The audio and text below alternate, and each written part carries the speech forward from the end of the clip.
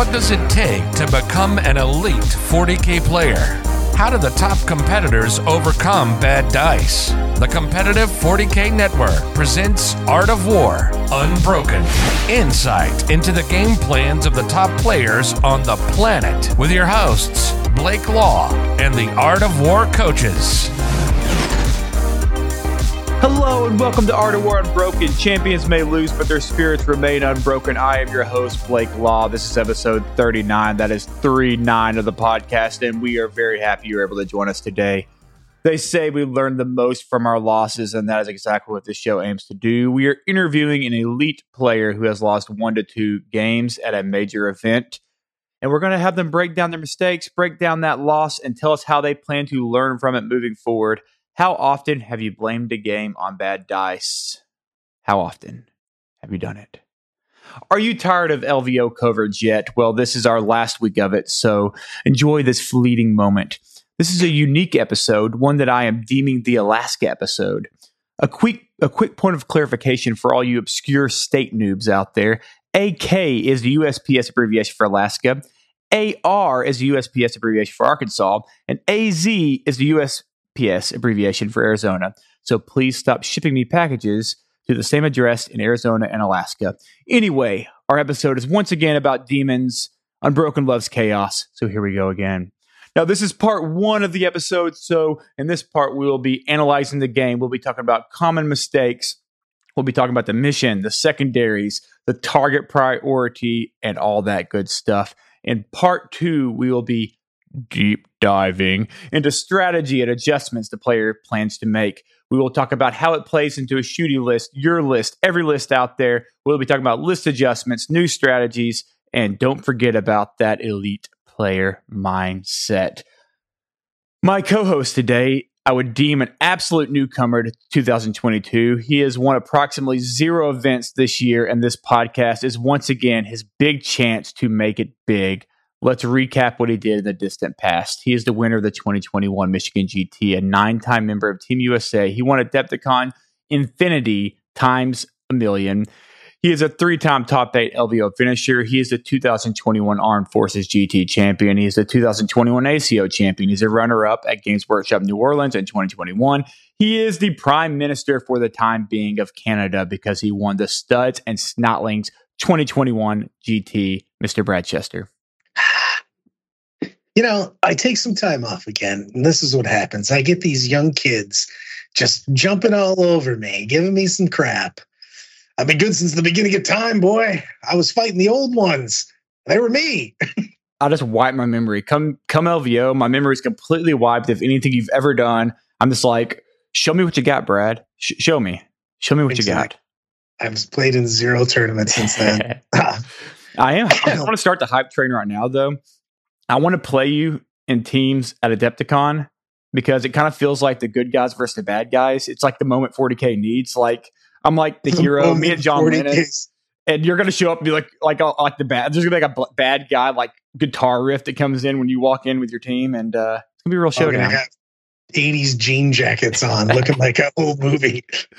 No, it's gonna be great. You're gonna lose though, so just buckle in. I got John Lennon. I can't lose. The Boy King. Sad. You're probably not even going to do enough hobby stuff, bro. Do you know Adepticon has a composite score? Just letting you know before we start. I'm the hobby king, man. I don't know. You can't see behind me, but there's this mega board that's beyond what anyone who has ever seen at Adepticon, and it's going to blow your mind. So, yeah, we're not losing there. I'll tell you that. Do we have a guest this week? We just I guess we do. I don't know. I got to talk some smack. Our guest today is proof that every man dies, but not every man truly lives. He was top 3 in the ITC for Chaos Demons in 2020. He was top of his faction for Chaos at LVO 2022. He slayed me in round 3 of LVO this year. You could take his life, but you can never take his freedom. William Wallace of O'Donnell. Hi, guys. Well, I love everything that's happening here. Yeah, I just had to give you a little bit of that. That's of course some William Wallace for some flair, some Braveheart for those who are probably too young to have seen that movie. But go watch it. It's a great movie.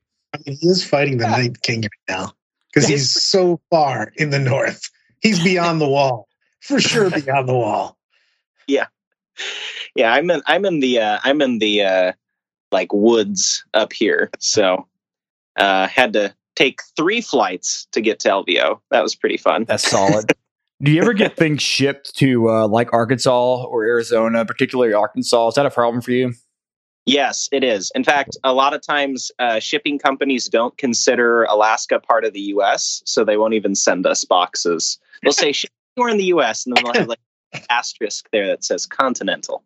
And we're not considered continental despite being part of the continent. So I started a job. When I started a job, they had like this blast out that for like all my background. They're like, he attended the University of Alaska. And I'm like, where'd y'all get that? They're like, AK, that or AR, that's Alaska, right?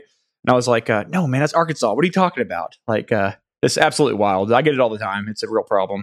But let's jump right into it, man. What'd you think about LVO this year? This is your first or second LVO? Third LVO? This is first LVO. So every year I would always say, yeah, guys, I'm going to go this year. And then would not be able to for some reason, whether it was work or life or whatever. So this was my first year of going, and it actually happened kind of spur of the moment. It was like 2 weeks spur of the out moment from Alaska. I need to know this now. So it's like 2 weeks out of LVO. I had bought tickets, but I had been so busy, I totally forgot about it. Hadn't really been playing much like 40K in 9th edition. I was really about it in 8th. And my friend Mike from Warphammer, he just messaged me one day and he's like, hey, I'm going to LVO. Do you want to come? Because I think he kind of last minute planned his trip. And his last minute. Yeah, it's spur of the moment from Alaska. And I was like, cool, sounds good. And he's like, great. Lists are due in 3 hours.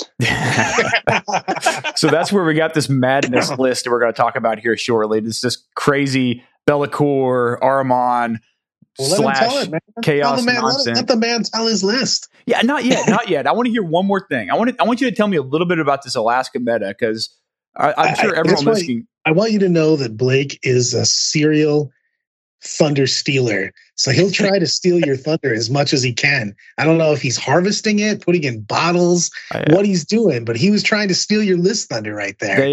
They have a big bottle that says thunder, be the thunder. And I just store it over here and I just steal people's thunder every episode, put it in there. I'm going to unleash it one of these days. It's going to be the best episode we put out. But tell me about this Alaska meta. I want to know about it. So Alaska meta is really weird because we have 10 whole people that live in the state pretty much. And about half of them play 40K. And of those half of them, there's some pretty good players up here. For a long time, we had Danny McDevitt, who's kind of well known at Grim After Dark. He was our local Eldar player. We had Tim, and Tim went 5-1 at LVO a few years back, just bringing Lord of Skulls, just the 3 Lord of Skulls spam. So the meta I had to deal with was a bunch of weirdos that knew how to play very obscure things well. So because of that, I became a weirdo that knows how to play obscure things very well. And it shows in my list building, because if you look at my list, one thing you'll notice is a thread that connects all of the pieces, as disjointed as they are, is they're all very good at move blocking things. Yes, I can attest. You move blocked me for like 3 turns. I was like, this is fantastic. I can't get out of my deployment zone because you're everywhere. Yeah. So I'll tell you, Wallace is also a very meticulous measure and fantastic. It was the best I've ever been blocked out ever. I was like, I can't do anything. Well done. Perfect played. So tell us about this list, man. Roll into this list. Let's hear about it. So, okay. Context is 3 hours to build a list, right? And since I haven't been as engaged with 9th edition, I understood the core of it. Like I did a big faction review a while back because I'd won we had a Grim Resolve grand tournament up here. It was a Iron Man. So all the games one day. And I played a narrative Nurgle list. And it was all about just Nurglings and move blocking and stopping my opponent from doing objectives. So I had a lot of experience doing that one thing. So I'm like, let's run it back. Let's try it again. So when I was designing my list, one thing I was thinking about is how can all of my pieces maybe not be the best pieces, but be things that help one another do well at what I'm trying to do, which is a really convoluted way of saying I just wanted everything to kind of have a generic synergy. and that generic synergy was forward deployment. So I picked a giant 9 brick of Nurglings because I was really comfortable with using those. I knew I could use it well, and I knew that it would catch a lot of people off guard or beat people that weren't very prepared in playing against it. I brought 2 other 3 base Nurgling squads to kind of just forward deploy and immediately secure me control of the board. And I was flipping through the Thousand Suns book, and they have a pretty cool 2CP stratagem. I think it's called Risen Rubric, and it allows you to forward deploy your Rubric Marines. And that seemed pretty interesting. I was like, well, now I have Nurglings, and I have Nurglings wearing power armor. So seemed like a good natural synergy there. Plus, because your Nurglings kind of base block everybody, they protect the rubrics, so they're allowed to just kind of sit there and shoot people. That was the idea, at least. Then I asked Mike, because again, he's the one who invited me to this whole thing. Hey, what are like 3 of the best chaos models? And one of the ones he listed was Ahriman. And so I was like, okay, cool. That fits perfectly. I'll bring Ahriman, I'll bring some rubrics, and then I'll bring things that I think are pretty good. So I brought Be'lakor, and then my kind of what I call my Super Soaker Mortal Wound laser chicken. I got the Lord of Change, and I kitted him out so he does a bunch of mortal wounds, and I gave him all the mortal wounds powers. So I figured if I, got some experience playing with player-placed terrain beforehand, I got pretty good at it. Then I could do well at the event just by kind of out-positioning people. So pretty much leading up to the tournament, the only thing I practiced, and we would just repeat game after game with some of my friends, and Mike included, was to just do the setup, do the first turn, and then reset the board and do it over again. And because of that, I got really comfortable at using player-placed terrain.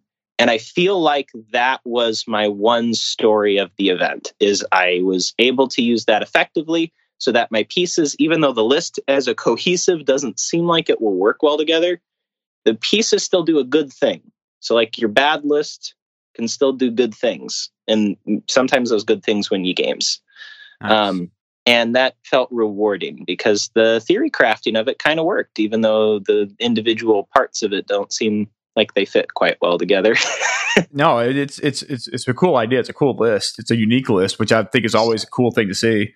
All I'm saying right now is, why did we not talk about the fact that you got 5 spawn and 20 horrors in here? Why are we not giving them some love? Sitting on the sideline right now, getting no talk from me. Why do you treat these models so bad? Like, we need to call someone. And 285 summon points. Yeah. You had all the summoning points too. That's a whole other part of the conversation. Is in all of the play, as much as I gave talk to the rubrics and the Nurglings, and they did the thing where I'm like, okay, I deploy forward. Big brain idea there.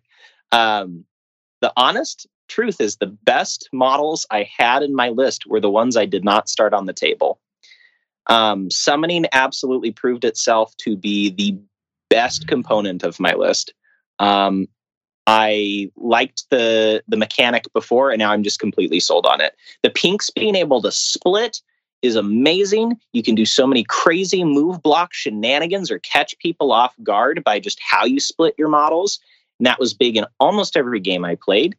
Being able to summon unique characters to the board, unique powers to the board, was also tremendous. There were times in which my Be'lakor even would stand still just so I would have a character with like a Nurgle mark to summon for me, which actually happened in the Manny game. And the big selling point on the horrors to me was just like I needed anchors for my back objectives that could also like do weird stuff, and they did. Yep, they do weird things, definitely. So you were 4-0. You won your first 4. You went into round 5. You played Manny Chima with his monstrosity, a bazillion rack list. And Brad, run us through what Manny took to LVO. Hold on, this won't take me very long. Fights Last Archon, Succubus, Competitive Edge, Triptych Whip, Drazar with full rerolls, Homunculus to give people T5 and heal people up, a Court of the Archon with 4 and 4, and 170 racks. I didn't have to go over a lot of things. I could go over them individually and line by line, but He's got 170 racks. Tell me about each of these racks individually, please. I want you to run down their names, and because you know me, did lore for all of them. First unit: Steve, Bill, John, Teddy. Perfect. And just repeat. Yeah. He really put some thought into this list. A lot of love. But tell us what mission you met Mr. Manny on. It was round 5. So it was Battle Lines, I believe. It was indeed. And what secondaries did you pick y'all going take? in? Trying to steal my thunder there. Battle Lines is a weird one because I was hoping for more objectives because I think like more objectives would have made for a more interesting game. We kind of played a game of move things on, push things off, like on those two middle objectives, and that's where the whole of the game was had. But because of that, it played more like a chess match than a 40k game because it was all movement oriented. There was not a lot of like crazy dice up stuff happening or crazy psychic shenanigans. It was moving things onto the midfield and then pushing them off. I did something I hadn't done all tournament with two separate things. And one of them was a mistake. Mistake was not forward deploying my Rubric Marines. This is the one game I decided not to do that. I thought I would need the CP more to do like fight twice with Be'lakor. And so I decided to deploy them back and then walk them up the table. I get where I was coming from, but I kind of overthought that. And that was the theme of that game, as I kind of thunk myself out of a win in a way.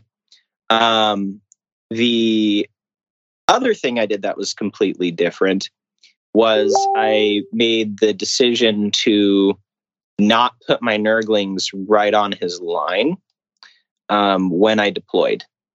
And in terms of my secondaries, I just took kill his characters, kill his racks, engage on all fronts. So that would be assassinate. What's the one called where you kill a bunch of dudes? No prisoners. No prisoners. And engage. Sweet. Yep. Did you? Well, we'll go over. I guess we'll go over this in the second part. In the Bradning, I already have questions. The Brad hour, the Mad Brad hour, or the Bradning, however you want to call it. So I figured I would be able to use like Be'lakor and summon in some flamers and use my rubrics to clear enough racks that killing things made sense. I figured I could target out enough characters and secure the assassinate. And then I felt like engage would be a pretty solid like 12 for me that game. So there was some arguments to maybe have taken like Octarius data instead. But it was going to be hard for me to get any models back there in his board quadrant because the way he just has so many dang racks. Yeah, a million dudes. You off. For Manny's secondaries, I mean, he took a lot of like contesting objectives, and then the classic Drakari's like I get points for every board quadrant you're not in thing. Yeah, he took herd, I'm assuming. So yeah, it's a lot of fun. So it felt like I was pretty confident he was going to do well on his secondary picks. I just had to try to deny him the midfield as long as possible. So yeah, that was my secondary choices for that one. I am mostly happy with how they worked out. I think I would have swapped one of them. When you look across the board at Manny and you see his list, do you feel like that's a bad matchup for you? I felt like every matchup I had at that tournament was a bad matchup for me until I played it, and then it felt better. And I saw that list. I'm like, oh, this is going to suck. And then like I said, I kind of overthought it. I made a lot of... I'm glad that we get to talk about the mistakes you made, because I felt like I played a pretty tight game up until this round. And then I felt like both him and he even said this, we both played really messy that game. We made tons of mistakes, and mine were far more punishing than his, because at the end of the day, he still had so many objective secured bodies. Well, start me at the deployment and kind of walk me through the rounds and then stop me and tell me where you think you made a mistake so we can kind of go back and think about it. So, okay. First thing is, I knew about the Archon throws the grenade, makes all of his guys be able to move forward in his power from pain. And I did not want him to be able to do the advance and charge turn 1. So I measured back to keep every single one of my Nurgling squads out of range. And I deployed my Nurglings last in order to do that. So as soon as the Archon went down, I made this little aura of I'm not going to go here around the Archon. This is an area that could have potentially put me in a winning position right away.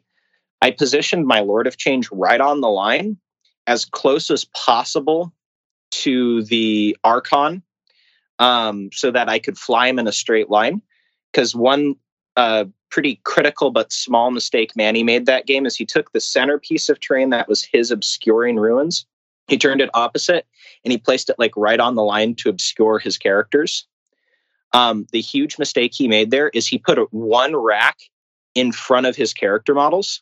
So if I advanced on a 4 with my Lord of Change, I could have hit every single one of his characters and most of his rack squads with an Infernal Gateway, which with my Lord of Change would have been +1 mortal wound on top of that. Wouldn't have killed anyone, I don't think, right off the bat, but that plus like a bolt of change. The damage on it can take everybody down to 1, so. Yeah. Because I had D3 +1. If I rolled high enough and got the D6, I mean, that would have been a story right there. So that was, I think, a pretty critical error he had made that I noticed right away. And so I was positioning myself to go for that if I got the first turn.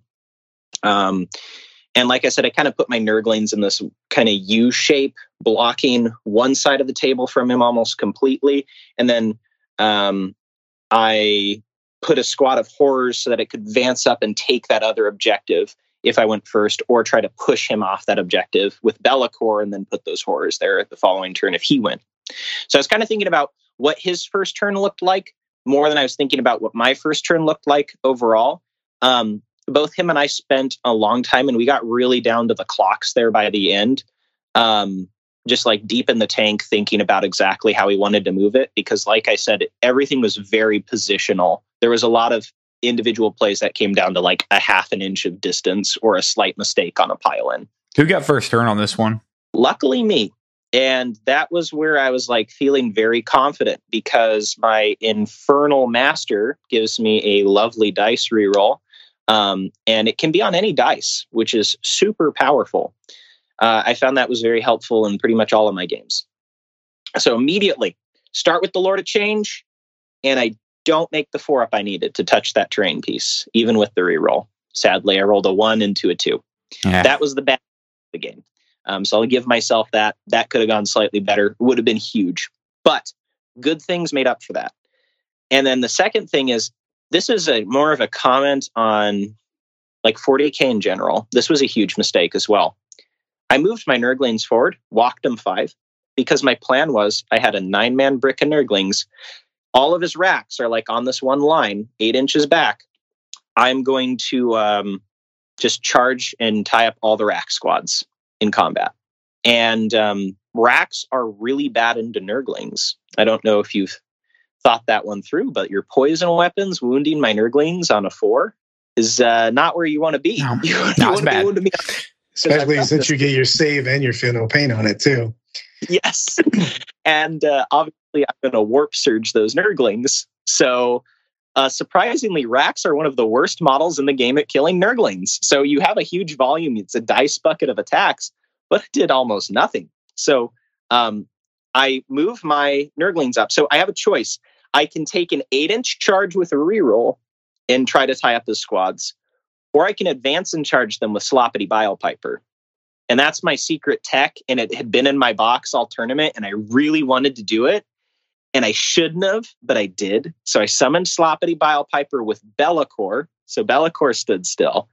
And it allowed me to advance and charge my Nurglings and get like the perfect kind of wall set up to block off all of his guys. At first, I thought I had Galaxy Brain played him with that move. But in retrospect, that was not a good play. I should have taken the 8-inch on the reroll. As a wargamer and as a human being, you want the most guaranteed outcome possible that you think will get you the closest to winning. but that causes us a lot of times to overlook what the highest estimated value play is at times. What is actually the highest win percentage play that you can take? I should have taken that 59% on the 8-inch charge reroll, because I still would have tied everything up and I would have conserved a lot of points for myself to summon a bigger unit of flamers or to I was just split about to more. say, man, I would have. Man, we'll talk more about that in part 2, but that's part 2. The flamers would have been YOLO swag. Would have been nasty. So that was one of my critical errors, is I just gamed myself into being too worried about an 8-inch charge. I should have accepted it. I should have taken the play as is. It would have felt incredibly bad had I failed it.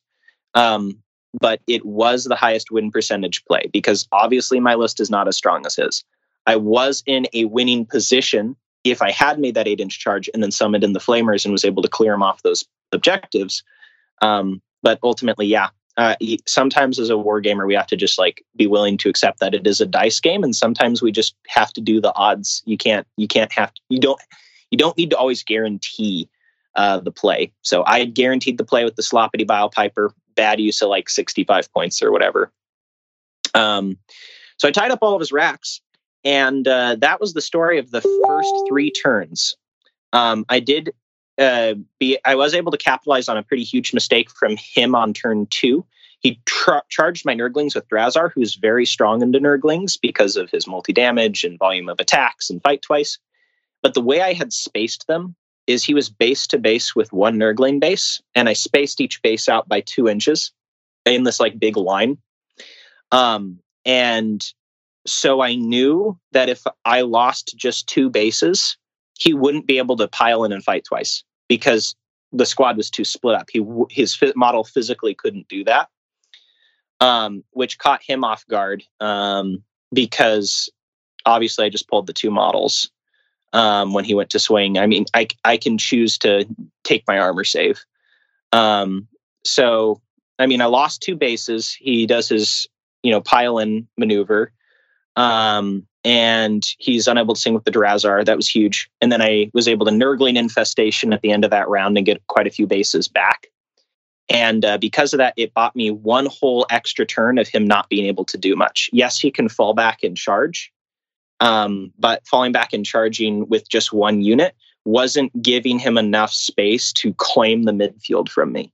So going into round 3, I actually had a pretty commanding lead of the primary. This is where that 65 points felt really bad, is that turn 4 and 5, that's when the Nurgling wall broke, and then I got overwhelmed by the racks. Be'lakor did his best chunking through as many squads as he could, but that's just not the same as having just a 9-man flamer squad sit there on an objective saying, please charge me. I would love it if you charged me, which is what I should have been doing. And I should have just been taking squad out after squad out. So around turn 3, the game took a pretty bad shift in Manny's favor. He was able to overwhelm me. And then I went from having denied him and he'd only been scoring 5 all game to him getting 2 turns of 15. Yeah. We finished with almost no time left on the clock. I think I had 20 minutes. At the end of round 3, Manny had 7, so I don't imagine he would have had much left, like right towards the end. So we were really kind of on the line.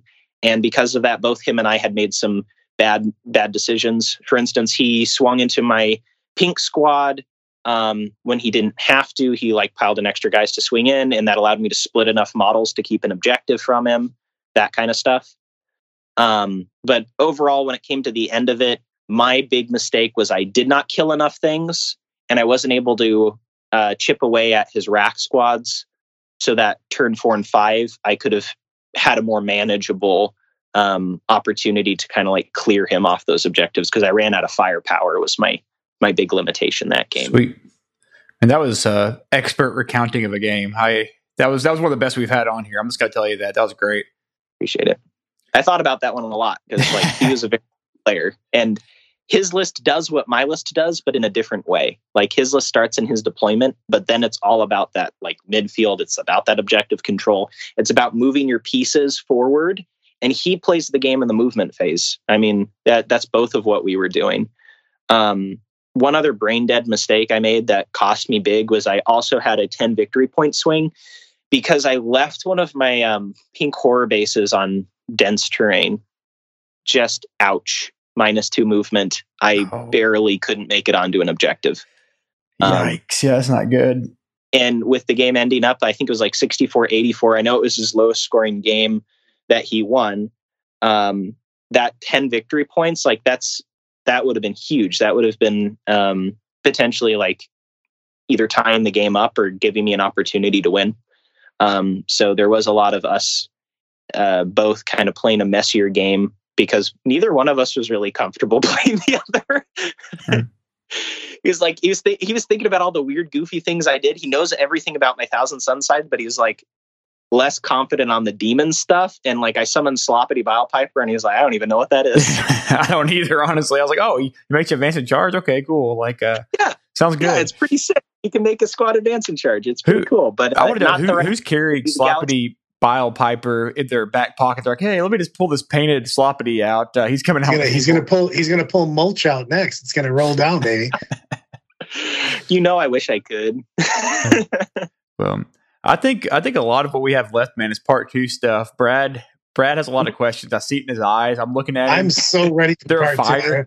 I'm just letting this go. I'm just like everything is so part 2. I'm gonna spiral into craziness right now. I got one question for you, Wallace, for you in this episode, though. One of the things we ask everyone: how do you go about analyzing a game after you've lost? So you've lost the game. It's the end of the tournament. You're either going home, you're going to eat, whatever. How do you sit down and think about what did I do in this game and how can I fix it? So the answer to that is different based kind of on the context. In this game, Manny and we actually talked about it for about 30 minutes after the game. I mean, tremendous sportsmanship from him all game. Actually, from I would say both of us, I think we had a very sportsman-like game. We talked through with intention a lot of things. He helped me move my models. I helped him move his at times, just to keep us like under the clock. And I just like so we had a lot of things. Wallace just voted himself best sportsman real quick here. Yeah, self-vote, like it. Best in Alaska. I think we both did a good job of being like, okay, that was clear. We can go back on that, and that was great because I didn't know what kind of experience it would be. I'd heard his name. I knew he was great at the game. I didn't know what kind of game it was going to be. Going in, I'd never interacted with Manny before or seen any content with him really. So that was actually a really good experience. So after the game, I just asked him really directly. I was like, what do you think I could have done better? And he talked me through like what his perspective was, asked me some questions. And that was pretty nice because he had a very different perspective than I did on what went wrong. So for that game in particular, I think having feedback from people that think differently than you about the game and differently, not in a way that's wrong, is really good and healthy for you to get better. Yeah, I think I learned a lot up here from talking to Danny, who plays a different game of 40K than I do.